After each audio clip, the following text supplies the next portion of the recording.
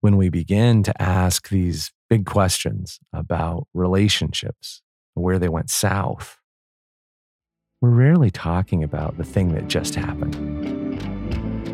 I'm Christy Bourne. And I'm Rainier Wild. Together, we're investigating the mysteries of love and relating. We get gritty and dig deep into why love is the tie that binds us together. And also drives us to our knees. This is our story. This is your story. This is Love Like Hell. Well, there was Charlie and Jeremy, and then Charlie again, then Jeremy. Those two went back and forth. Then there was Joey. He was my first dance ever. Jared. I think I kind of liked him because he had nice muscles, you know? He looked good. And Robbie, well, Robbie liked me, but I didn't like him. In fact, one time he called the house, and I picked up the phone, and I knew he was going to ask me to a dance, and I really didn't want to go with him. I thought I was in the clear. It was Sunday night. So I picked up the phone because I had been avoiding it all weekend. And he said, "Is Christy there?" And I went, "Oh." I said, "No, she's not. Can I take a message?" And he said, "Yeah, it's Robbie. Let her know I called." Ugh, that was embarrassing. Then there was Frankie and Jimmy. Jeremy. He was a friend of my brother's. Now that was awkward. And Ken. He was just too nice. And Todd, which I broke up with because I liked this guy Scott. And then, well, there was Leif. I think he was just good looking. Then Mr. Denver, can't remember his name, but he was there too. Then Chris, he worked in the library. I don't know, maybe I was kind of lonely. And then David. And what do they all have in common? I guess I kind of left them in the dust. I mean, oh my gosh. Actually, one of them, I really did that too. We were on a bike ride, and it was a long one. And I love to ride my bike. And he asked me if I want to go, and I'm like, yeah. And pretty soon, I'm bored because he's going way too slow, and it's painful. So I look at him and say, "I'll meet you there." And I pedaled away and didn't turn back. How we are is far more of how we've been historically. The past drags us around by the neck. It pulls us. It's not the future that propels us forward. It's the past. You see this when you see patterns in life. You can make justifications. You can easily explain away any individual scenario. But as soon as you start examining the past and looking for the patterns, suddenly reality jumps off the page and you begin to see the game. You begin to see what's afoot. And I think anytime we talk about how a person is showing up in relationship, it becomes very interesting to ask, how have they shown up in relationships? Yeah, this behavior that I have of avoiding in these stories is really congruent with me as a small girl. I'm in this environment avoiding conflict, avoiding saying my real feelings, avoiding a lot of big emotions. And I carry that into relationship. I also grow up in very conservative Christian home. So I'm avoiding other things too. I'm avoiding sinning. I'm avoiding lying, stealing, sexual, conduct. The worst of the worst things, right? So it's like I'm avoiding a lot. And in relationship, I'm doing that as well. So when someone is asking for me to show up feels scary. And then I pull back and avoid. So in relationships, the pattern that is there all the way back to, what was it? Charlie? Was that Charlie? Charlie. All the way back is actually an avoidance mechanism, a distancer pursuer kind of way of relating, where you're the one distancing and they're the one pursuing. And that is such an interesting picture because here you are as a little boy and you're not avoiding. You are throwing yourself into giving that beautiful necklace to that girl. And what does she do? She runs away and she avoids. Right? There we are. Yeah. If we were paired up. Yeah. Man, did I just try to recreate my past right there? Did I just try for a redemption story? And of course, that's one of the ways you resolve these games, right? That you have the same pattern, the same thing, but you make a different choice. There's a redemption. And that's one of the ways that you get out of these patterns. But for the most part, I think one of the really interesting things about relationship is just how much we recycle, kind of like watching a greatest hits reel, over and over and over, the same narratives. Yeah.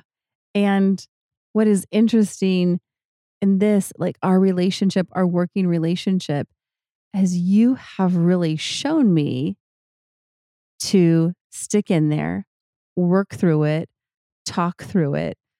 Emotions, they can be overwhelming or scary, but you can do it.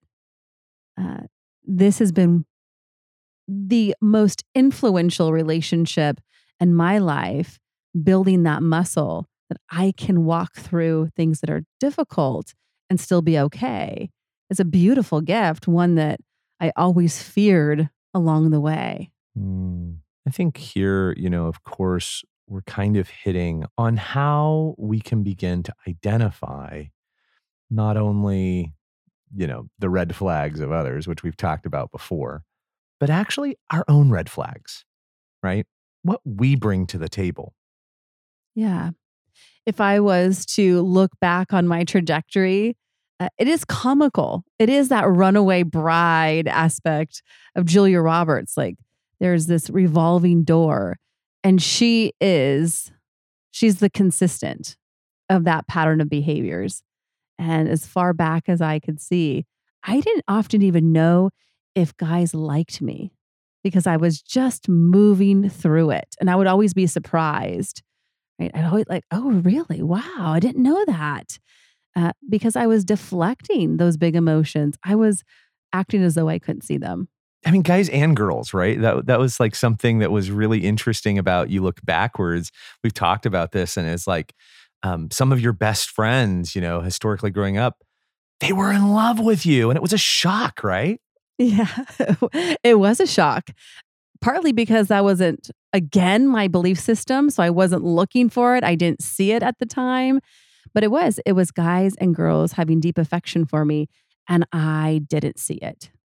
I kind of refused to see it, which is pretty bizarre. And they'd become possessive of your time. They'd become jealous of your investments, right? And in many ways, I wonder if that's because you were avoiding, right, the whole situation and they're becoming more and more and more anxious. Yeah. Some of the most miserable times in relating was, I think, when there was a jealousy going on or there was misinterpretation of the circumstance and I didn't see it. I couldn't fathom why it was such a big deal because I put everybody in what I would say a friend zone, really. Yeah. And, not to throw you under the bus too much on my side, because in reality, you can see the pattern for me just as clearly. Looking all the way back, there's a long-standing trajectory of offering up my whole heart with deep and overwhelming sincerity, being hurt, and then feeling justified in maybe doing what I wanted, right? Which I think is, a very interesting commentary on those kind of narratives. When we're wounded, it often allows us a great deal of justification to maybe get what we want in other ways. Mhm. But I think that was a pattern that started very, very early on. Yeah. So when you were a little boy and you did that, if you didn't get what you wanted, how did it look sneaky? Well, that's just it. It would look sneaky. Whatever it was, it would, create an outlet where I could justify, whether it was eating more candy or later on, perhaps looking at pornography or further down the line, cheating on a girlfriend or those kinds of things. I look at that steady series of progression. I see, well, the emotional mechanism was almost always the same. Deep participation, which was rarely shared, that then created a story of victimization and then justification to get my needs met in other ways. And I had the most difficult time surrendering, right? Like giving up. I don't think it was a giving up of self, but like an opening up to others. When it's something ratcheted up, that's when I started to close in and then move on. And so you kind of, when large affection was shown to you or kindness of heart or those kind of things, it became the signal to retract. Yeah. In my family of origin, generosity and noticing and things like that felt good. Outside of that, when things ratcheted up, and I would even say like it was really based on probably sex and intimacy and vulnerability that way, I just didn't have a container for that. And so I got as close as I could and then, pivoted. Did anybody ever call you on this pattern? Oh my goodness. Oh, maybe. I think probably my most serious boyfriend in college, his sister really didn't like the way that I treated him. Oh, what'd she say? She doesn't treat you very well. I think it was because I still did what I wanted to do. And I was pretty independent of that relationship. And he was all in. And so she probably thought it was a mismatch. Man, I am so glad that we did not meet until we did. It might not have worked out. I don't think so. You're not ready till you are. Yeah. I spent a lot of time taking a step in and having a step out. And I think you're absolutely right.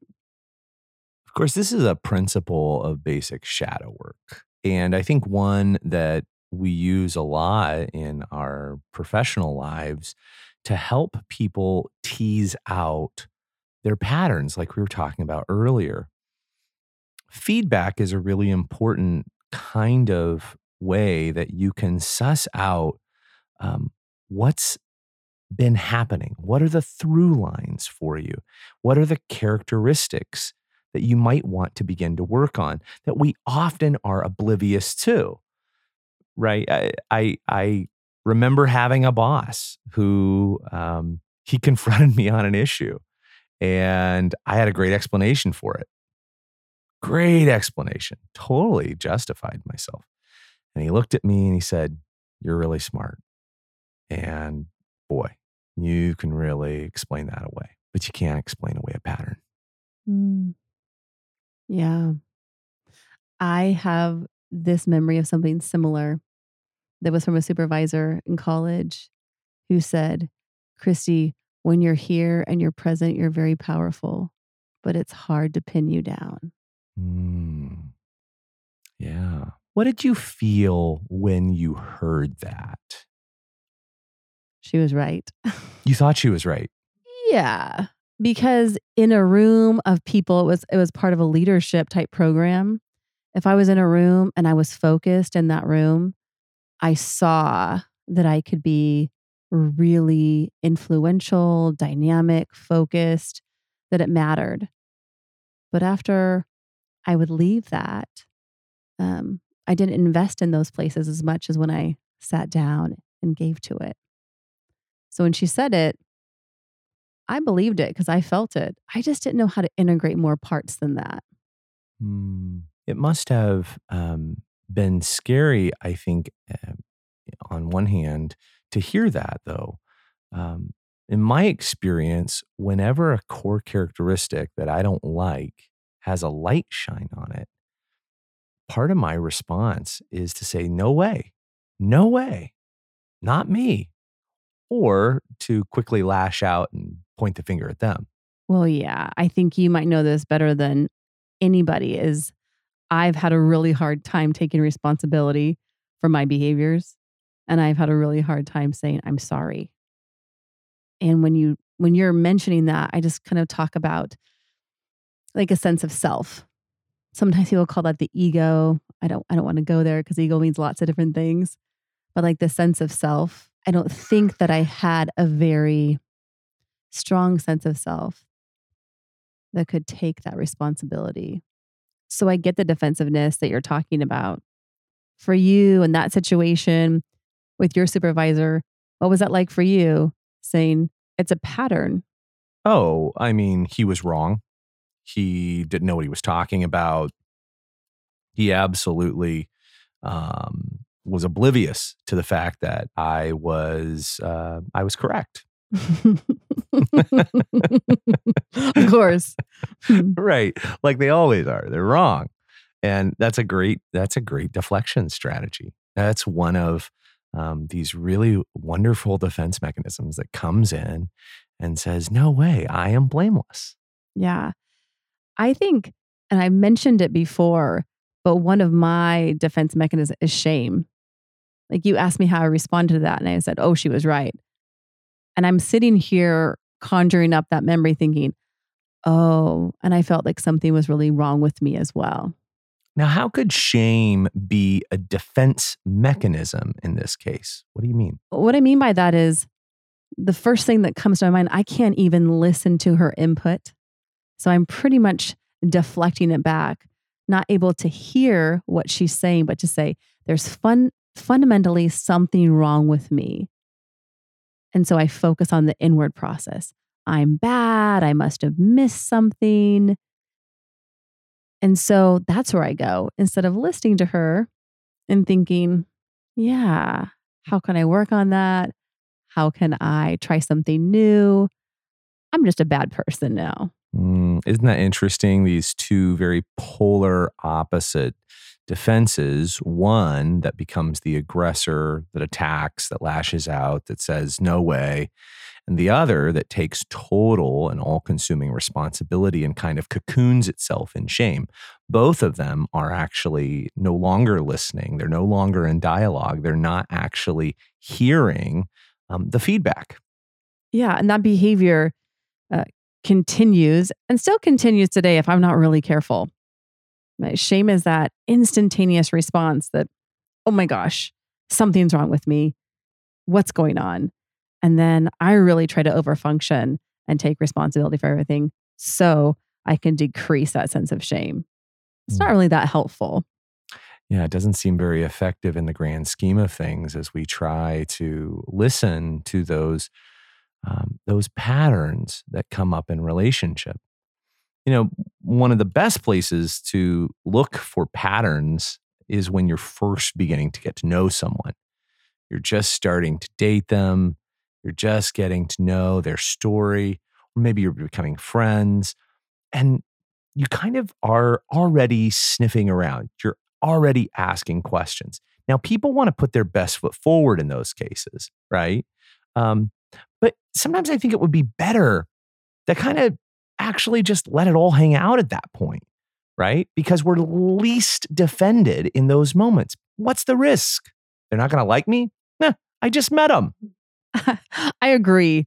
Why do we do that? It's the point where we lose the least and we don't do that. It becomes more complicated as we get farther down the line. When I think about our relationship and where we started, my initial response is, well, we didn't avoid much. I didn't feel like we avoided a lot. And then we start taking off the layers and we look underneath like, oh yeah, we did. Right. It was like the kind of job interview, where it's like, well, what what are your real weaknesses here? And, you're responding like, well, I guess you could say I communicate too much, Yeah, you're looking at the strength. Right. You're trying to turn that liability into an asset.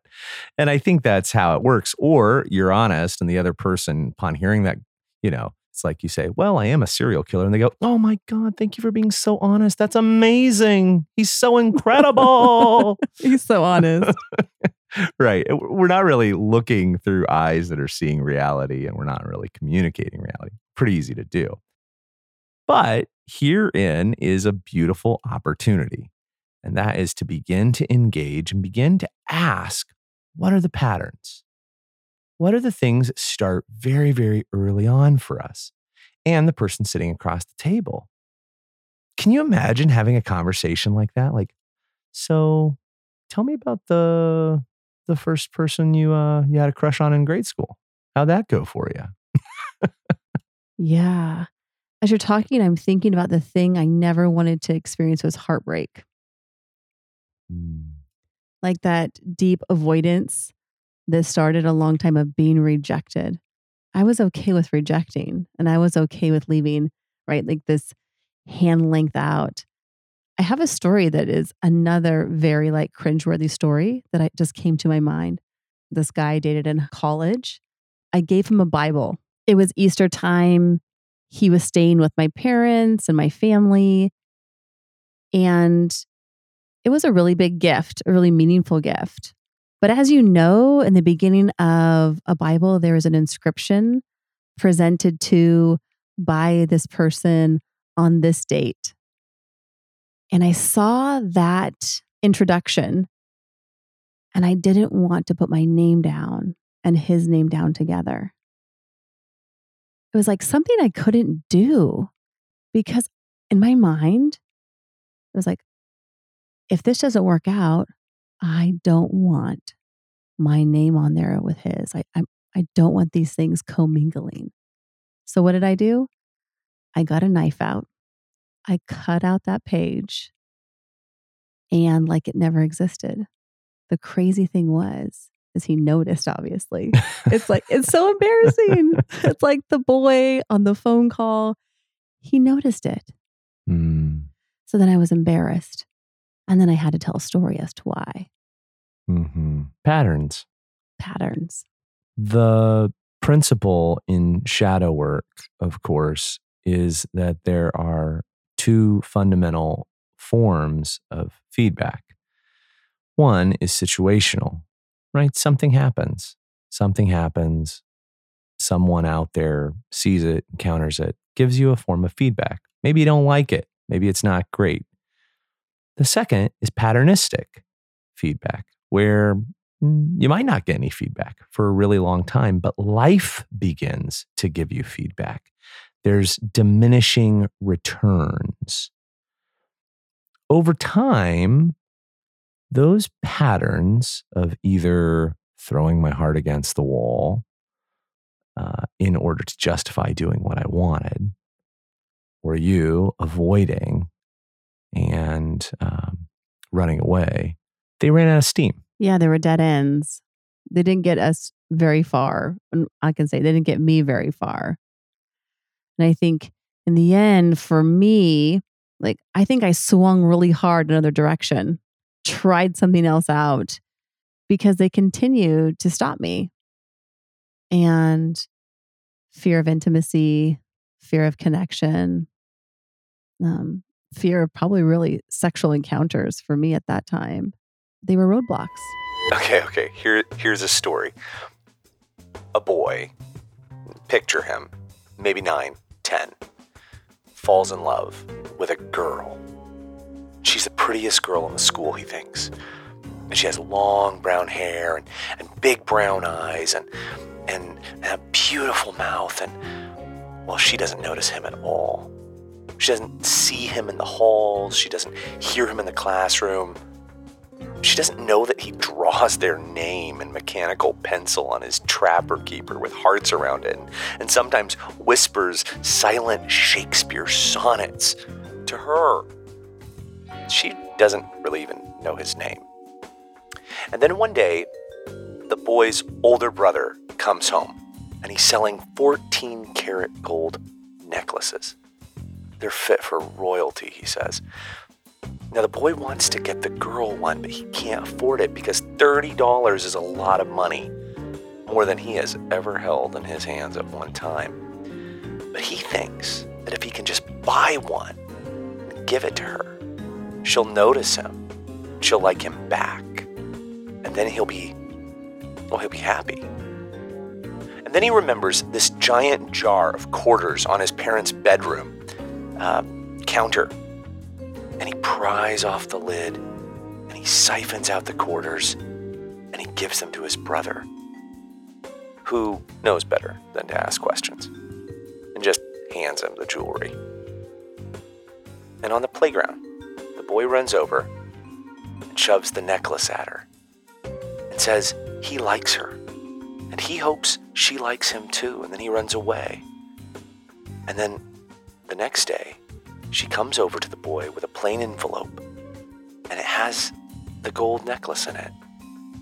And he asked why she was giving it back, and she said it's because her parents made her, and when he asked why again, she said it was because she didn't like him too, and then ran away. And he's standing there, this boy, heart in hand, necklace dangling against his leg, everything he was willing to beg, borrow, and steal for. Now it's gone. And isn't that always how it is? I mean, someone's left holding the goods. Well, that's a good story, isn't it? Whew. That story, I'm there with you. And I see everything that you're laying on the line. It feels weighty. It feels heavy. And you're trying to be still the best version of yourself, still wanting to hold this gold chain at the same time thinking, maybe there's someone else who I'd rather give this to. Yeah, my heart was tremendously fragmented in that moment, right? I'm still trying to run this old play that has decreasingly stopped working, right? It's just not working over time. And, but I'm still trying to run it here, and I'm empty and I'm exhausted. And now I'm cycling pretty hard, right? Over and over and over. We met at the wrong time and the wrong place. We're never the villains in our own story. I met her almost a decade into a tired and limping marriage. I walked nightly to her door. It felt fated.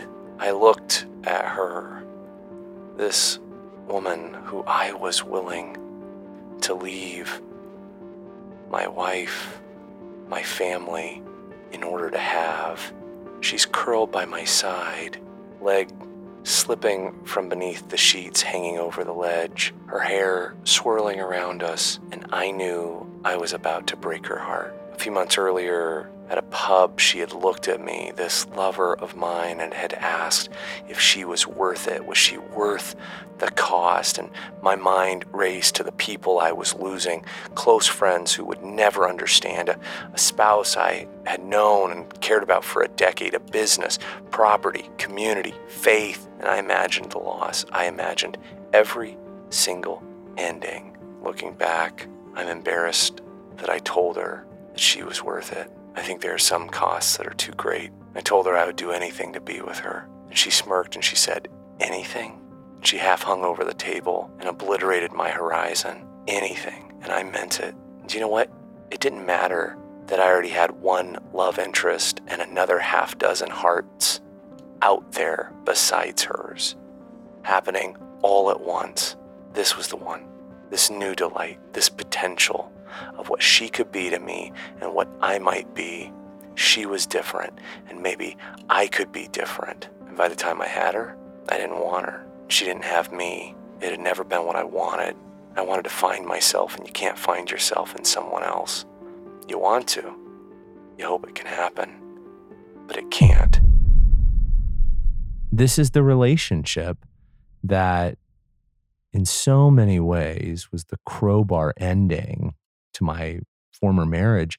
and a relationship that I was incredibly hesitant to talk to you about when we began to interact with one another. And I was hesitant to talk to you about it because it revealed the pattern too much. Yeah, this wasn't a story until I heard till after, we were in relationship for quite some time. And I was shocked by it because I had avoided any in-depth conversation really about your sexual history, about your partners, and really dug in to your divorce. And had I done that, and had you been willing to tell me about it, I would have found it.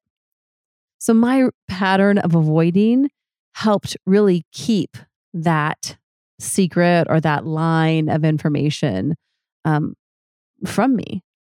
And so I didn't know. And when I did, I actually felt pretty heartbroken by it because I was worried about this pattern after that. It wasn't necessarily on my radar.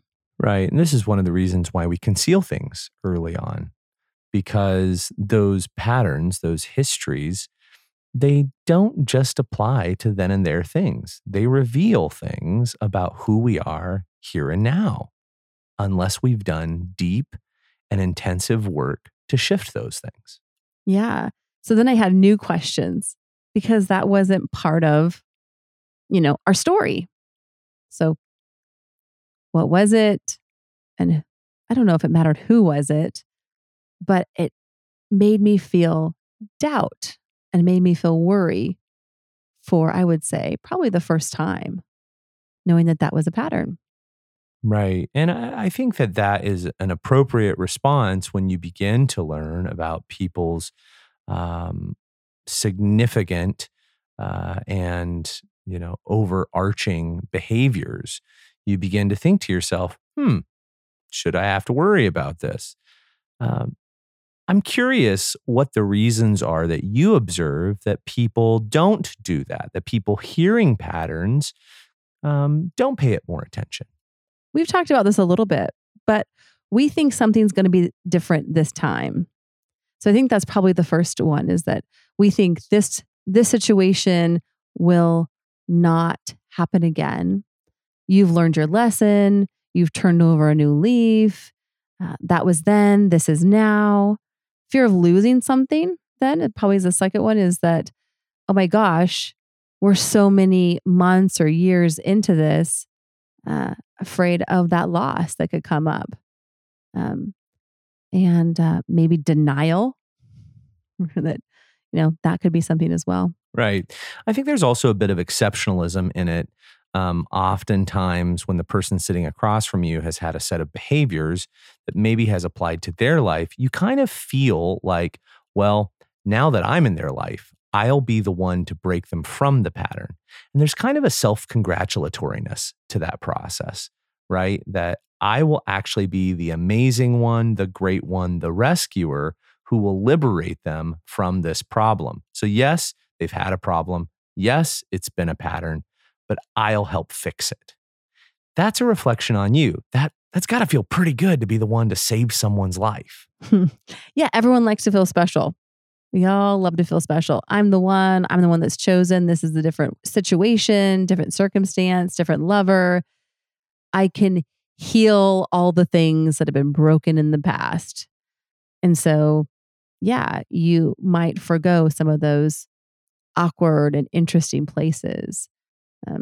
I know in that situation, you felt a lot of shame in that particular, those informations that you shared with me. And I also felt heartbroken at that time, just because that was a truth I didn't know.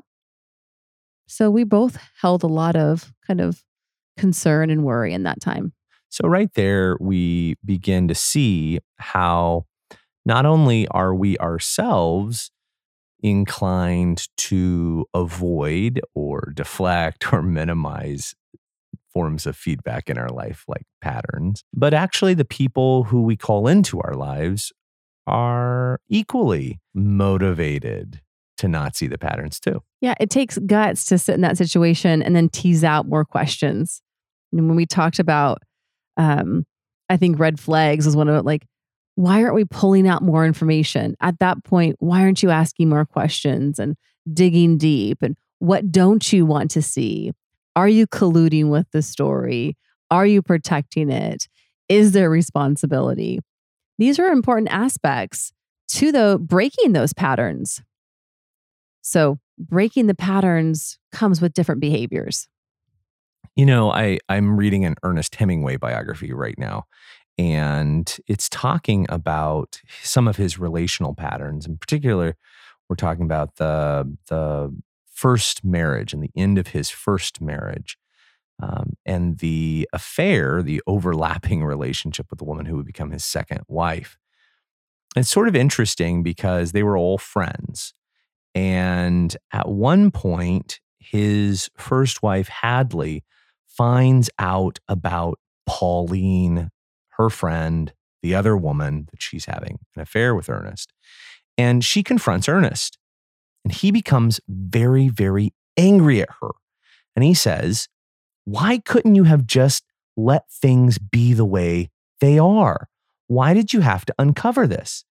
He became very, very outraged. And in fact, some of their friends said the same thing. Hadley, how could you do this? How could you let the cat out of the bag that way? And I sometimes think that there is a part of us that kind of rises up whenever we notice patterns in ourselves or maybe others. And there is that response. Like, why are you uncorking this? Why are you going around rummaging and looking for all these things? Why do you ask these kinds of questions? Can't you just leave well enough alone? Why are you changing the patterns on us? This playbook is set in motion, and now we're off. We're off our game. And now when you do that, we have to either do a great cover up, we have to get angry, we have to get defensive, we've got to run a new racket. And that puts a lot of pressure on the system. In systemic work, when someone in a family changes behaviors, everyone around them is affected. The whole system goes into disarray. And that's what happens in this situation when someone pulls out a block. The patterns get revealed. It feels shaky. And so oftentimes we avoid that. We don't want to feel the chaos. Even if the behavior is dysfunctional, we're used to that. We'd rather have the comfort of that. So we keep it status quo a lot of times. Of course, whenever you're talking about situations like this, of course, I withheld a fairly large piece of information, which is the end of my former marriage, at least in part, had a parallel relationship involved. That's a big thing to withhold. That's a big secret to keep, to enter into. How does one justify those secrets? Well, the same way that we justify any of our secrets. The justifications aren't terribly different. People who keep little secrets justify it the exact same way. Well, they don't need to know this. It's not relevant. We're building a news story now. Or, this is sacred. This is a part of the past that is sacred, that I've closed the door to. I've closed that book. I've put it on the bookcase. It belongs in the past.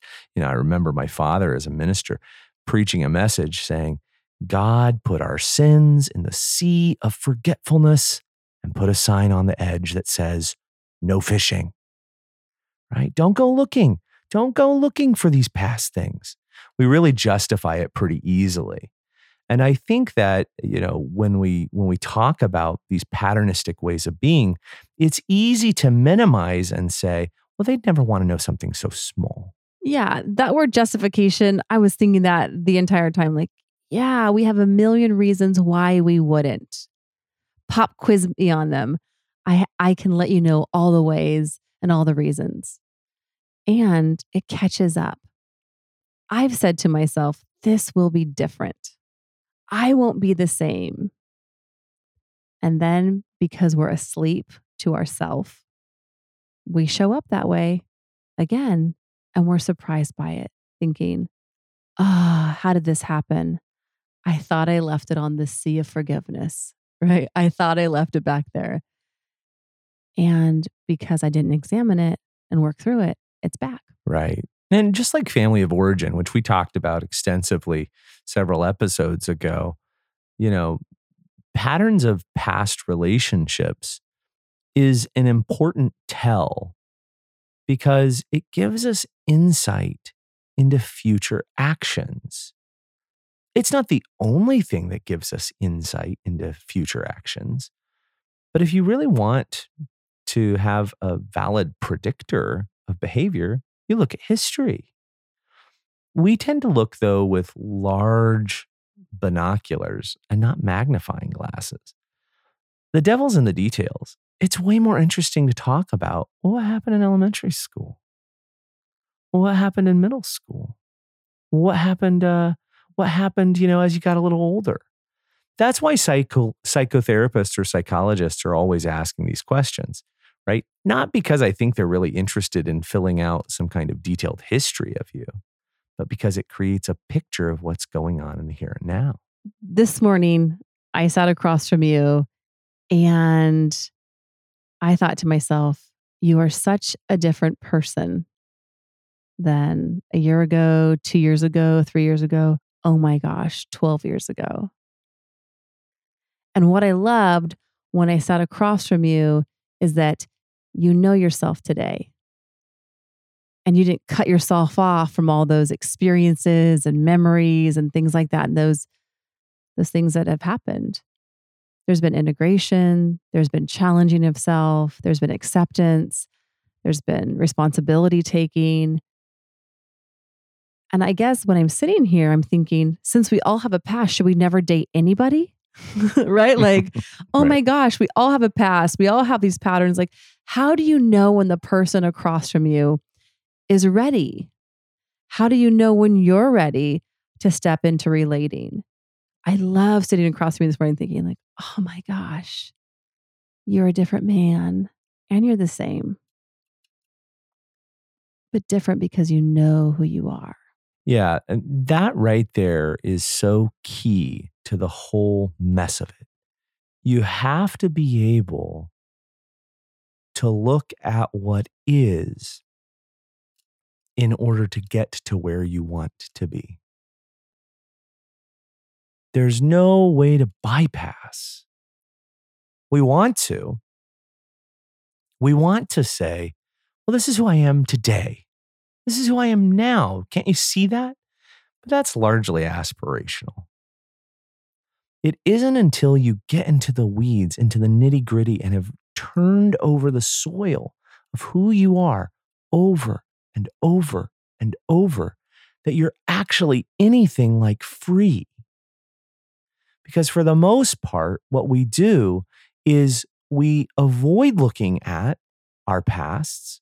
We avoid knowing our patterns. And so our past patterns dictate our present realities.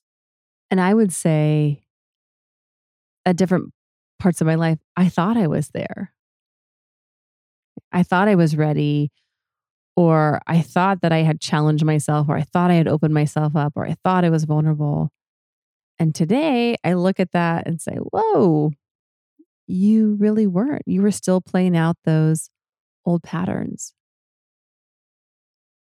So I'm sitting with someone new. What am I looking for?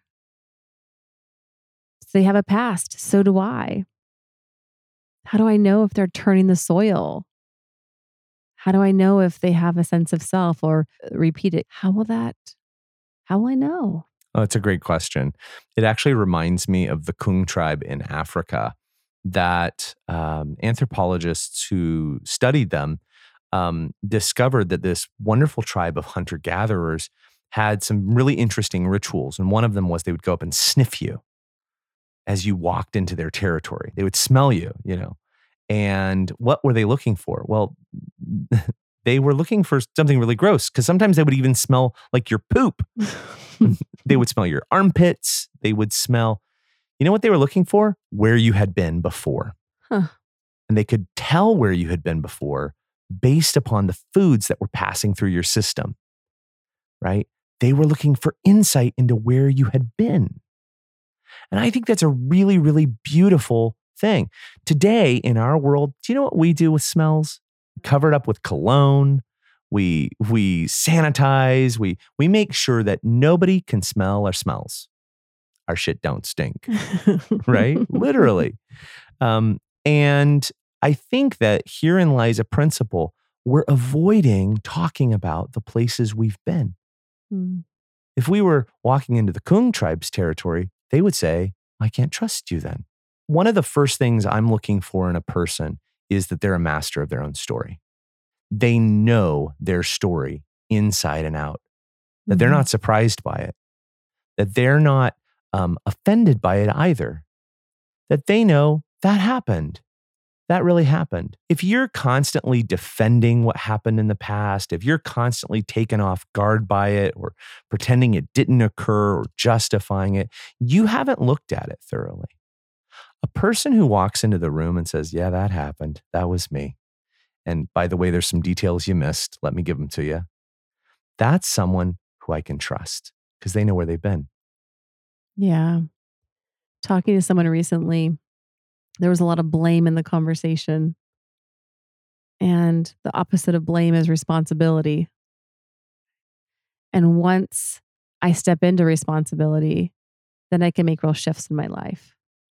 And I love that picture that you give is, and let me tell you the other stuff too. I can own it. And I don't have that shame. I might feel bad about some of those things, but I'm not bad. Yeah. When we begin to ask these big questions about relationships, where they went south, we're rarely talking about the thing that just happened. We're talking about things that started in elementary school. We're talking about threads that began all the way back when you're holding a gold necklace to a girl who gives it back to you in a manila envelope, or a time you rode away your bicycle from a boy who couldn't keep up. We're talking about these long-standing trajectories. So, of course, we can say, well, what killed the marriage? And mean, oh, well, it was that he neglected her. Or was it she cheated on him? Or it was this, or it was that. Well, of course, those are the epicenter events. But the reality is, the real suspects usually are far more obscured, hidden in the background, just out of sight. Thank you for listening to this episode of Love Like Hell. We appreciate your support so much. Listen, would you do us a small favor? If you love the show, will you leave a fabulous 5-star review? And don't forget to share this with all your friends. Okay. Well, until next week, I'm Rainier. And I'm Christy. Live like mad and love like hell. Love like hell. That was my signature line.